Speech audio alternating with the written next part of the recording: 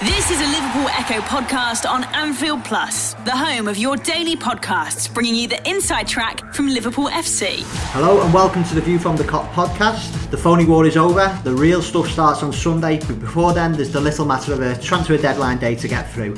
My name's Paul Wheelock, and to talk through the last day of the window and look back on pre-season and look forward to the new season ahead, I'm delighted to be joined by Paul Philbin. Hello.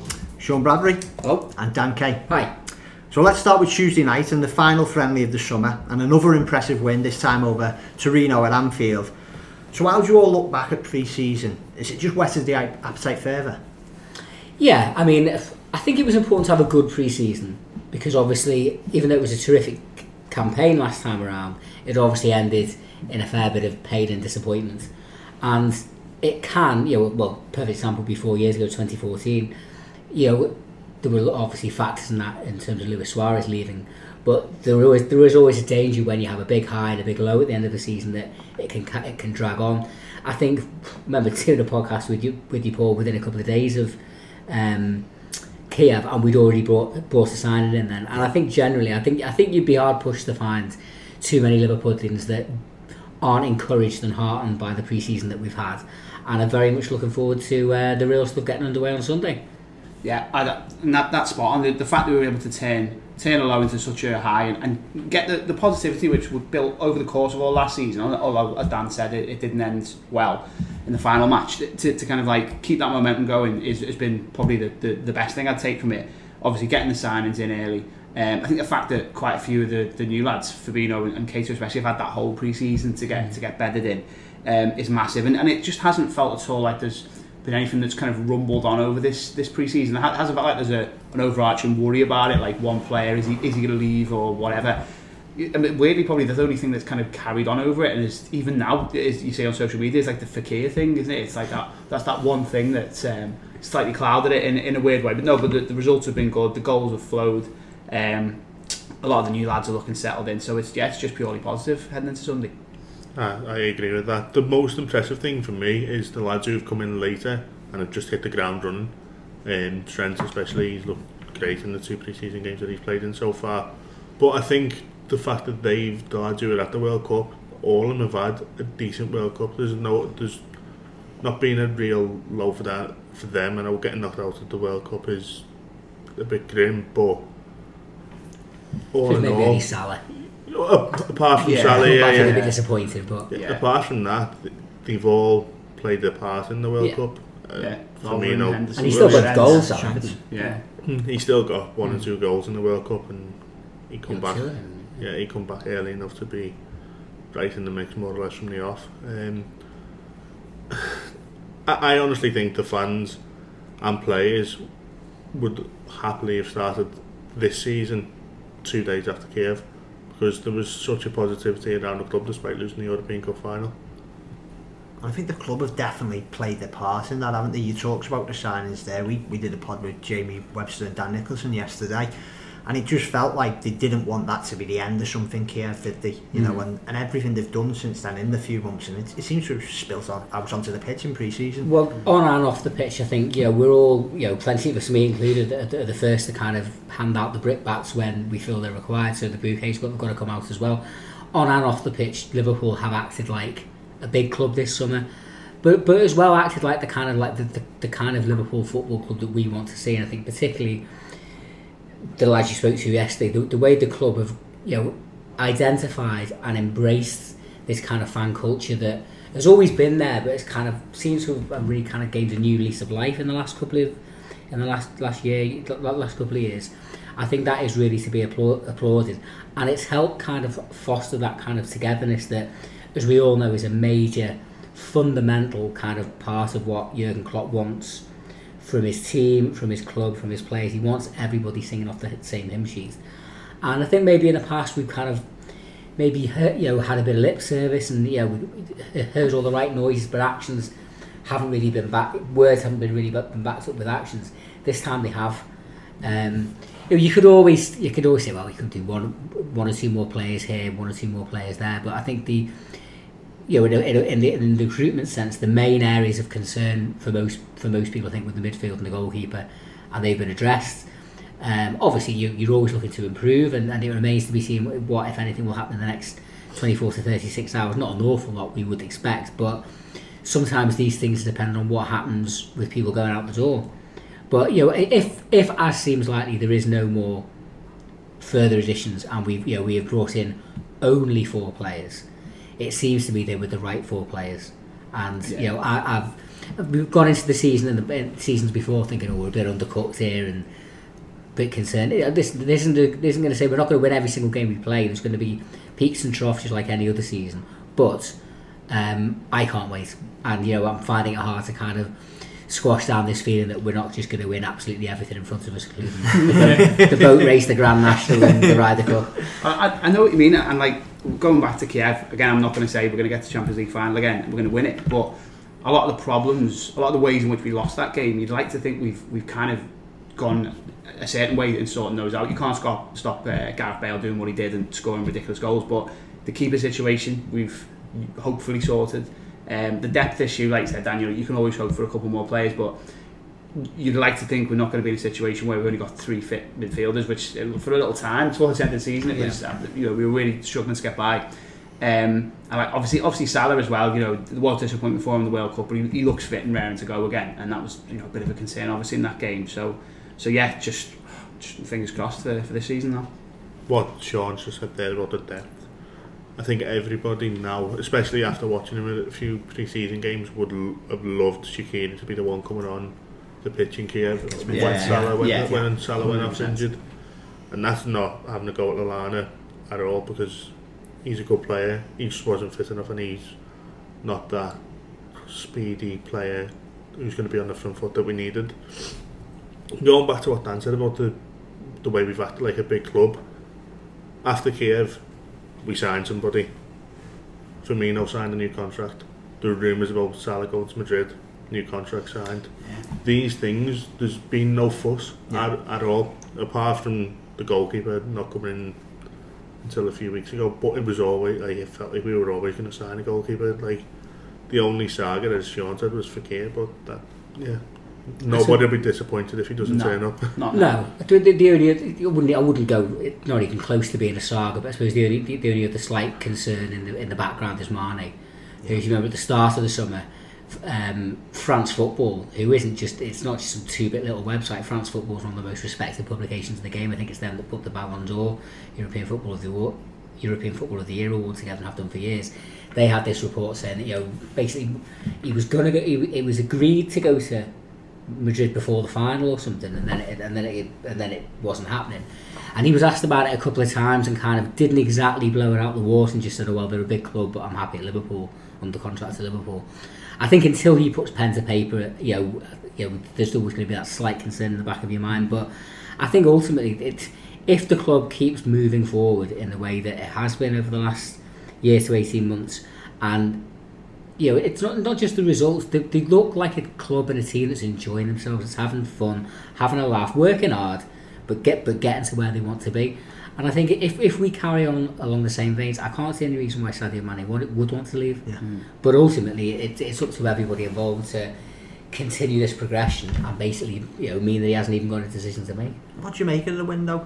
We'll come into Liverpool on our final day in a moment, but like, in terms of, say, if Real Madrid did come in for Mane after Thursday, they couldn't they? They've got another 3 weeks to do because it's still open to Europe. It doesn't seem fair, that does it? It feels like people are forgetting about that. Like the way obviously Sky build it up and whatnot, it's like Thursday's to be all and end all. But the Spanish sides, the Italian sides, the German sides have all got time. They've got till the end of the month. Yeah. That's why I can see Chelsea doing a bit, because Courtois is going to go. You wouldn't be surprised to see Hazard go, but not by Thursday. And the only outgoings are going to be those who are going to be going to other English sides in Liverpool. Like the likes of Rodrigo and Markovic could still be on Liverpool's books for the opening day of the season. Yeah, and it makes the business we did earlier in the window even more absolutely. Yeah. So you do wonder whether, I mean, I don't know what the score is, whether it's been, this new system's been voted in for X number of years, but whether the big clubs will start thinking, hang on, this with this at disadvantage us a little bit. It will be interesting to see how that plays out, because I can imagine there'll be a few unscrupulous clubs around Europe that will will try to take advantage of other clubs' desperation and try to capitalise on that. I mean, it remains to be seen how clubs under pressure to release their best players are able to cope with that, because you'd imagine they'd be wanting to say, well, we can't replace him, so you can't have him. But if you've got a player and an agent that's agitating and threatening to disrupt the camp, then that I think they will have to look at it again before next summer, because I don't think we have a blanket global ban, but I think larger European clubs do tend to trade with each other quite a lot. And clubs now have to work the system. I always remember back to I've never been a particular fan of Real Madrid or the way they go about the business long before Keough. And round about the time we were losing Michael Owen, I kind of felt they had us over a barrel there, really. If you remember, Owen was a year from the end of his contract. A paltry offer of $8 million, which was an absolute fraction of his market value, was agreed at the time. As part of the deal, Liverpool wanted Fernando Morientes, and Real Madrid stuck the roar in, said no. We ended up getting we only got Antonio Nunes with it, who it was never, to be fair, was never quite as bad as people made out, and played his part in some of those European games on the road to Istanbul. But I felt particularly it kind of put the kibosh on Morientes' Liverpool career, because basically Madrid hung on to him for another 6 months, played him only about a handful of times, but enough to cut time for Europe. So when they did finally deign to let him come to Liverpool in January 2005, he was never able to get a proper run of games because he was cup-tied, and I always felt that was one of the fundamental reasons why his Liverpool career never really took off. So you'd hope that, even though it's a completely different setup at Anfield now, you would hope that lessons from those kind of things have been learned. I mean, it is a different market, a different selling environment now for football clubs, but I think like Paul said, a lot of people have kind of just fixated, obviously, with the whole sky yellow tie nonsense, and without realising that for the rest of Europe it will be going on till the end of August. So we'll all be watching with great interest. Yeah, I think it'd be fair to say it'd be very surprising even if Real Madrid did come in for a Mane or another player who's crucial to Klopp's plans that Liverpool had even contemplate letting go. Before we carry on with transfer deadline day, a lot of the talk today, a lot of the talk this week is about multi-million-pound signings, and we all know the madness what tomorrow is going to bring. But how pleasing has it been this year, or this summer I should say, to see a 17-year-old from the city centre, Curtis Jones, come through and not look out in the place, and certainly all the games I've seen. He looks mustard, doesn't he? I mean, I've only seen bits and bobs. I've not watched every pre-season game, far from it, but what I've been, to be honest, the most encouraging thing was an interview I saw on our website from the manager within the last week, basically saying obviously he's pleased with what he's done on the pitch, but he's just as pleased with what he's done off the pitch, how he's settled into the group. I think he came out with some line with he's from Liverpool, so he's not exactly stayed silent, and which I think we could all imagine. But that's what you want, you know what I mean? And really, Trent has kind of set the benchmark, really improved it. Kind of if you're good enough, if you're confident enough, you'll be welcomed with open arms into this environment. And I think it's you're never going to have a team full of Scousers, or is it like the Celtic team of 67, the first British European Cup winners, I think 10 out of the 11 were all born within about a dozen miles of Parkhead. Those days are gone, long gone, and it's it's naive and futile to expect anything different. But having some kind of local Scouse thread running through the team, running through the squad, is important to me, and I think it's important to a lot of Liverpoolians. Yeah, definitely. And the way in which we've already spoke about how impressive Trent's been since he's returned for the pre-season, but he came back with just an air of confidence about him. And watching him last night, it's hard now to think that there was a time, a season ago when Klein was the main man, and now it just feels like I don't know who's going to get the knock for Sunday and what the fitness levels are up to. But Trent's confidence, I think you're right. It should be a massive message to the other local lads in the squad, and the fact that I think we've had pieces on Klopp's kind of record of bringing in the really young lads. He hasn't necessarily done that a lot in his career, but with some of these lads, it doesn't look like he's got the choice. They're knocking on the door, aren't they? And there's been, absolutely. There's been a couple in pre-season. I guess Phillips as well. Looks like he's on the radar, on the fringe of the first team. If people don't get fit, he could be playing Sunday. Well, could well be. But on Curtis Jones as well. One of the issues I had in terms of what else does the squad need coming towards the end of the window, I was thinking that kind of number 10 player, players who depth in just that area of the field. But what he's done and come in and look like he could fill in there. Shaqiri playing central, like Sturridge dropping deeper as well. It looks like Keita as well, like maybe playing a bit further forward there. Pre-season just seems to be, we look like we've got options and depth, but quality as well in all areas of the park now. So it's going to make a big difference. The confidence of Curtis Jones is the thing that I like. He just, like last night, within minutes of being on the pitch, he had a goal from 25 yards, and it's like, that's what you like to see in a young lad who's not afraid of having a go, because at the end of the day, if you just do things simple, it look great and your numbers will look great, passing stats or whatever, but if you don't show what you've got, you're not going to like take that next step. And I think it was the Man City game, he was the best player on the pitch in the first half. And that's a positive, because the level of opposition was quite high. So if he's doing that at 17 or whatever he is, he's going to develop, he's going to grow, he's going to become a bigger lad as with age. So keep him around the first team squad. Obviously don't have him in every match day squad, but let him be at Melwood as much as possible. Right in thinking that this season you can name 7 squads in the Premier League, 7 players, 7 substitutes. Yes. I think it's been like that for the last few years. Has it? Yeah. Bang on the ball, mate.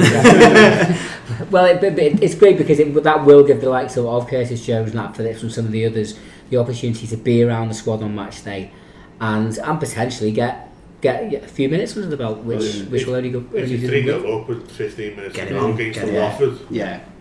He was with James's exclusive with Klopp last week. He seemed to be talking quite openly about the idea of more rotation this season, because we did pockets last season, didn't we? Especially in the run up to Christmas. There was a couple of games where Salah and Firmino come off the bench and Stoke. There was a couple, but you just feel we're much more equipped to do that now, and hopefully that kind of like run of the dip and the injuries we had in the second half of the season won't necessarily happen this season.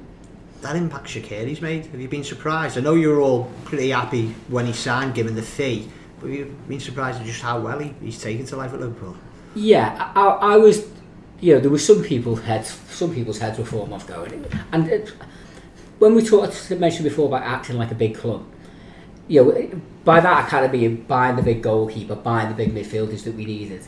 Now, when we were being linked with Shaqiri, I could understand why some people's concerns about it, because in the past when we've been in this position before, on the cusp of kind of getting to where we want to be, and we've kind of like almost kind of like flaked, blinked at the moment of truth and not really gambled and strengthened as strong as we should have done. If Shaqiri had been the marquee signing this summer, then I think those kind of accusations could have been levelled again. But he came in kind of almost under the radar with no massive expectations on him. I kind of always felt there were concerns about his fitness and his motivation and that, and I always kind of felt, well, it'll just be different for him at Liverpool. This is a player that's been on the books of clubs like Barcelona and Bayern Munich rather, Inter Milan, I think. And it must, it must have been difficult for him at times at Stoke. Him at Liverpool was always going to be a different proposition, but I thought it'd take a bit longer than this. And even if I'm sure, there's still much more to come from him, and it is only pre-season, and if he does flop, no one's going to say, but he was boss against Torino in pre-season. It bodes well. Obviously, there was that overhead kick, but that lovely little cross he put in for Sturridge last night, that was that real kind of invention and delicacy of touch and creativity that maybe at times we've been missing in the midfield areas. And I just think he gives us something a little bit different, a little bit of a different option. And I'm intrigued to see kind of. I just think he's got the right kind of mentality as well. He's been around big clubs. He's heading towards probably the middle part of his career, and he kind of knows. You get the impression he knows he's got to deliver now, and it just seems like he's everything's all set up for him to do so. So fingers crossed he can stay fit, get fit, stay fit, and be part of a successful Liverpool side this season. I agree. And I'd always had the idea, maybe wrongly, of him a player who kind of tried a lot. Not all of it came off, but when it did, it was spectacular. But like Dan's saying, in all the little flashes we've seen of him, he hasn't had full games. Like, he only came on last night, but straight away put in a great precise cross, and there was a bit of end product there straight away. He's over a kick as well, obviously. And I really like the look of him centrally, just with those other 3 players in front of him, maybe playing that little bit deeper. And it just feels like it looks like he knows that he's got another massive opportunity. But again, as Dan said, he's had that experience at big clubs, so he can pretty much come in under the radar. He's not the main man at the club anymore, but he shouldn't necessarily be fazed by the bigger expectations that will be on him now. But yeah, it just looks like it could be a great piece of business. Happy with him, Paul? I am, yeah. It's got this feeling of a bit of a Yossi Benayoun for me. Not the marquee signing, but when, like, come May, if we're sat here, you'll look back and go, he had some season, he's scored 10 goals, picked up a few assists. Without going under the radar slightly, he's not going to be the standout player, because obviously you've got the likes of Salah and Firmino and whoever ahead of him. But the games where you're playing Burnley at home, Watford, whoever, when we don't need the three midfielders and with one sat deep, we're going for it, he'll score goals and create goals. So I'm all for it. £13 million, it's an absolute bargain. In this market, it's absolutely nothing, is it? It is crazy, and he is different. And there's, as Sean said, the central role surprised me, and if that's an option that last year we didn't really have, if Firmino was injured or missing, it was Solanke, and that's nothing against Solanke. But the drop off was too late, wasn't it? So we talk about crazy fees. There's probably going to be a few crazy fees on Thursday, isn't there, with the final day of the transfer window. Do you think Liverpool will get involved in all the madness, or even need to? I'd be very surprised now, to be honest. I mean, obviously there's been talk of Fekir all summer. There's been bits of talk of Pulisic, but I think I've said previously in the summer, I quite like the fact that there has been a little bit of misinformation coming out of the club this season. I think in the past we've been too honest, and I think we have been a bit savvier in terms of how we've approached what we've said publicly and what we've been doing privately. So you never say never, but I would be shocked unless something out of the ordinary happens. I think by and large the manager seems happy with what he's got, but I think we all seem generally happy. You can point the finger and say, have they replaced Coutinho yet? That would be possibly the one area of concern. But then you look at the players that have come in, particularly in the midfield area. They're whether it's Keita or Shaqiri or Henderson playing further forward, we do have options there. So we'll all be watching closely, and whether it's on Sky Sports or on the Liverpool Echo live feed, which obviously we'll be covering to the nth degree right the way through. It'll be I'm generally someone that kind of I don't like the transfer window. I don't like the hype. To me, it sums up many of the worst excesses of the modern game, and particularly in recent years, a lot of the time it's a lot of hot air over nothing. I do think this year will be a little bit more interesting because it's been a World Cup summer, because it's happening earlier before the season starts. I do think there'll be a lot more late desperate moves tomorrow. So it will be quite tasty, but I'd be surprised if we're involved in much or any of it. I think you could nitpick, couldn't you? And you could say maybe depth at centre half and injury concerns with some of them, and beyond what probably first choice now with Van Dijk and Lovren, do we match the quality of a couple of the other sides in the division? And yeah, I agree with Dan on the kind of the number 10 thing. We said that in pods before, but like we've just said today, I think there's emergence of players and the quick settling of Shaqiri, and I think as well with Sturridge, it just seems to be interesting. I mean, he's obviously banging in the goals, and could he come a bit deeper for us? There's options, like Dan said, the options is the word, and I don't think, whereas in previous transfer windows under Klopp, you think we've taken a bit of a gamble. It's like, are we going to get through to January without another centre half or things like that? I don't feel like that at all this time. I think the depth is there to get us through till January and beyond, and we'll see over the next few months whether we do need to kind of strengthen here or there. But overall, I think you've got to be positive. What do you think a number 10 needs to come in? Say if Fekir came available tomorrow, I'm sure the Leon presidents and tell us all. There's no doubt about that. I think Klopp's got an open mind that if he's able to do something, he will do it. Don't expect it, but you never know, do you? But going on the crazy fees, what you mentioned, the goalkeeper that Chelsea have signed for 71 million. Is he actually signed now? Or on the verge or whatever. The pressure is now off Alisson.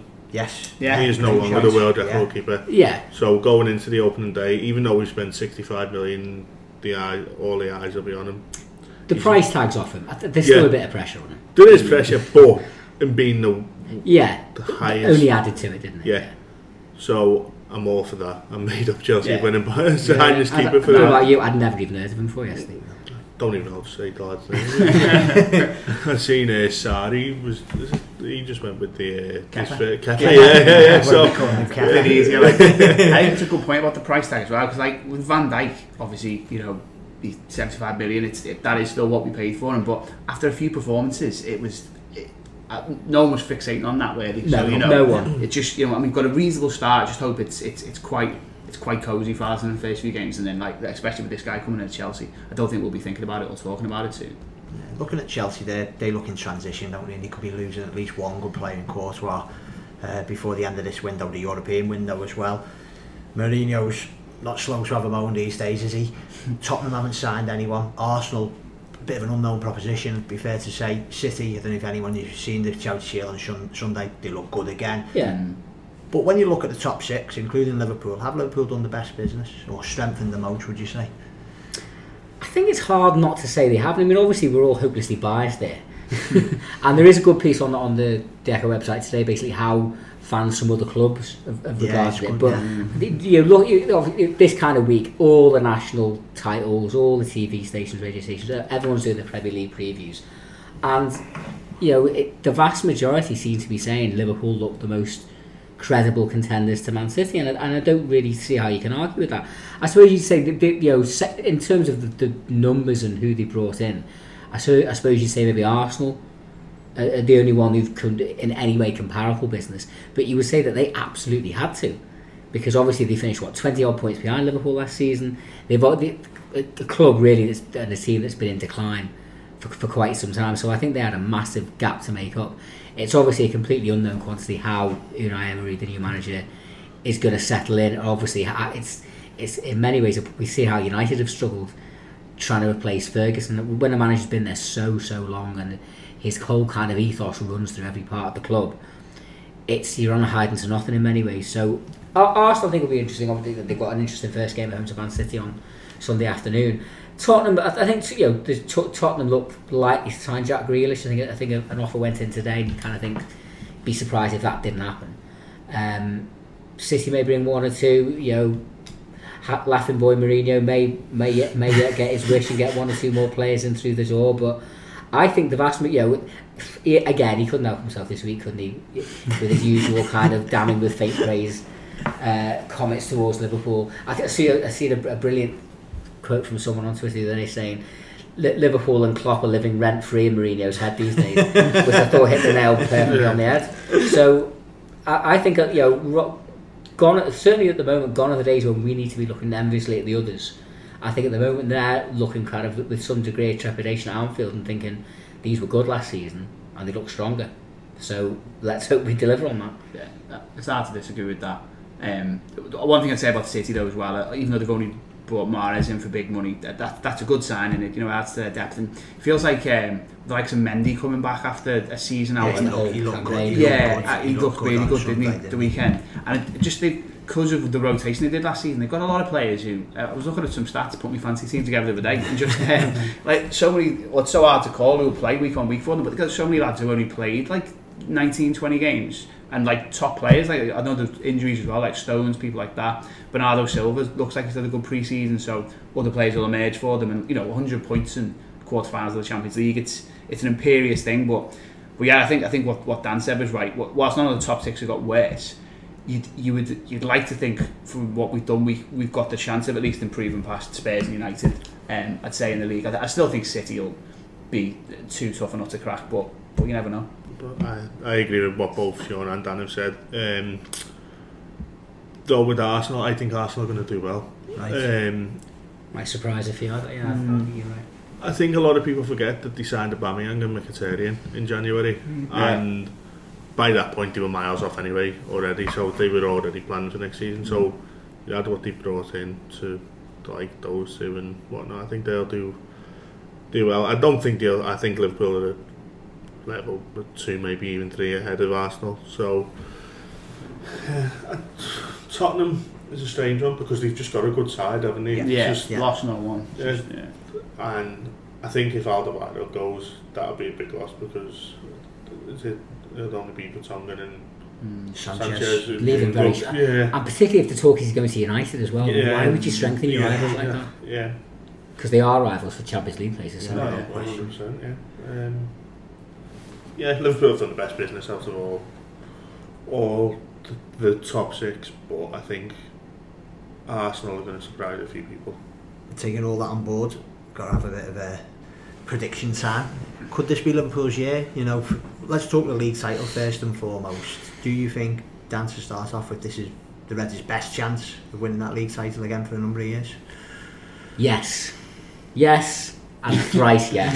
I mean, you know, with Liverpool fans do sometimes get mocked a bit by saying it's all, you know, for always saying it's going to be our year. I'm not being funny. If you can't feel like that in the first couple of weeks in August, then why be a football supporter? Do you know what I mean? People say, oh, it's the hope that's the killer. It's not. It's the hope that keeps you going. Yeah.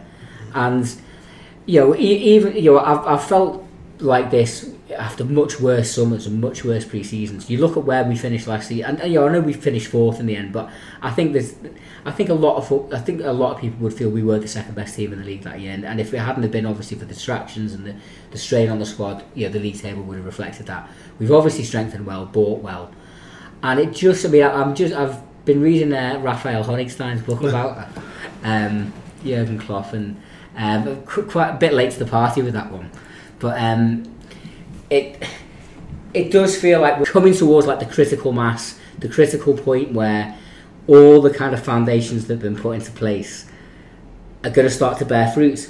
And you know, you need your luck, you need things to go for you at the right times, and you know, you need people to keep their head on their eyes on the ball and their head in the game, and not get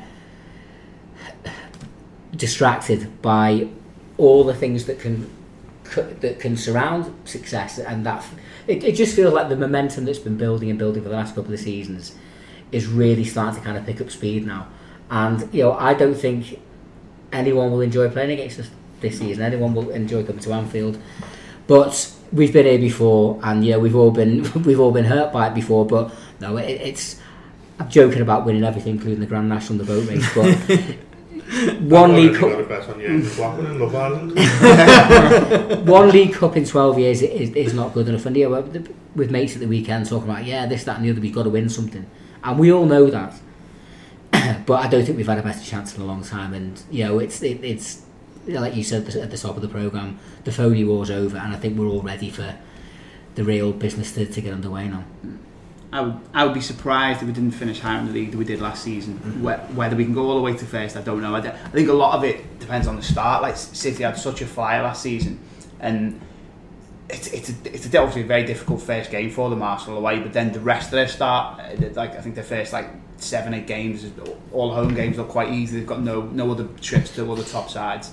But then, you know, ours isn't too bad either. So I think if we can hit the ground running, if the momentum we look like we've got in pre-season is maintained into the first few weeks of the season, then it'll just put a very different complexion on it. I mean, you know, last season it was a frustrating start, and then that first game the front three all scored, but then it was 3-3, wasn't it, at Watford? And I think if we can get a few wins in the first few games, then everything will look very rosy. I think we only won 3 out of the first 9. Last season. That's where it's now. We had a few draws. Plenty of draws, and then Leicester, we played Leicester away, beat them.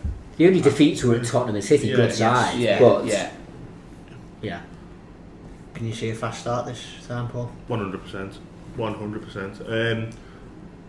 It's the first time I actually believe that Liverpool are going to challenge for the title. Like I'll say at the start of the season, I said it last year when we drew Hoffenheim in the Champions. I was like, we're going to win the European Cup. It's down. You did, to be fair. So close. But Dan used the word momentum, and under Klopp, especially, momentum's been massive with Liverpool. When the players are flying, the fans are behind them. The way it seems with pre-season, putting those two together, the force that I don't think you can stop it, because you've seen teams come to Anfield last season and fold. Good teams, good teams. Yeah. We've seen that in Champions League, didn't you? Teams are all like Roma, who are used to hostile atmospheres as well. Manchester City, the most dominant team in the English top flight for decades. Yeah? And with the togetherness that it seems on and off the pitch, I think that's going to help us an awful lot in the league.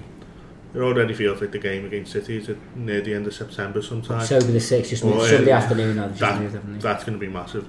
Yeah. At Anfield, it feels like just before the international break, the last game of that segment. Do you think it's in Pep Guardiola's mind as well? Do you see the way he kicked the water bottle after the penalty in pre-season, after Liverpool won it, didn't they? Later on, it was 2-1, wasn't it? Yeah. And you just wonder if he knows Liverpool are coming over the hill, so to speak, doesn't he? You know, after what happened last season. Very much so, and City have a dreadful record at Anfield, not just historically, but also in the last couple of years. Well beaten twice last season. It was 4-3 in the league, but it should have barely been. It should never have been anything like as close as that. I do think that there's a healthy mutual respect, I think, between Klopp and Guardiola. I think they've both got a lot of sense of admiration, and at the same time a certain sense of kind of wariness about the other's style and how they go about it. And I think both of them recognise that, really, without dismissing the other top teams that you'd be foolish to do, that really there's every chance they are going to be the two main rivals for the top honours this season. And we've until I suppose that second leg at City, it had largely been, we kind of rule the roost at our place, you rule the roost at yours. And, you could argue things kind of went for us in that game, and, maybe we rode our luck a little bit at times. But I think Guardiola will be looking at that game in early October going, this is a key game for us, we need to make sure we go there and put a statement, because if they get rolled over at Anfield again that early in the season, it's not just what it does to them, it's the confidence boost it gives us. Do you think Guardiola will come to Anfield with the mentality of let's get away from here with the draw? Mourinho style. Yeah, does he know how to do that though? Yeah. Does he know how to play like that? I don't know. The times he's come to Anfield and he's come to play, he's been absolutely. Well, he's got to come up with something different, hasn't he? 7 goals in 2 games. In 2018. There. It'd be a bit like I couldn't see him doing it because I couldn't see Klopp doing it. It'd be a difficult message to tell to players of that quality. But I don't know. Let's see what shape both teams are in by then. You never know. It would be like 8th or 9th game of the season, won't you know what I mean? So it's one thing to look at it in the first week of August. It might look a bit different by the end of September, but it's all set up for a brilliant season, isn't it? Do you know what I mean? And I think everyone's really drooling at the prospect of just building on the good vibes and the good stuff that's been happening since the German walked through the door nearly 3 years ago now. And on that upbeat note, I think it's time to draw this podcast to a close. Dan, Sean, Paul, thanks very much for joining me. Enjoy West Ham, Palace after that, and we'll reconvene in a couple of weeks. You've been listening to an Anfield Plus podcast on the LFC Echo app.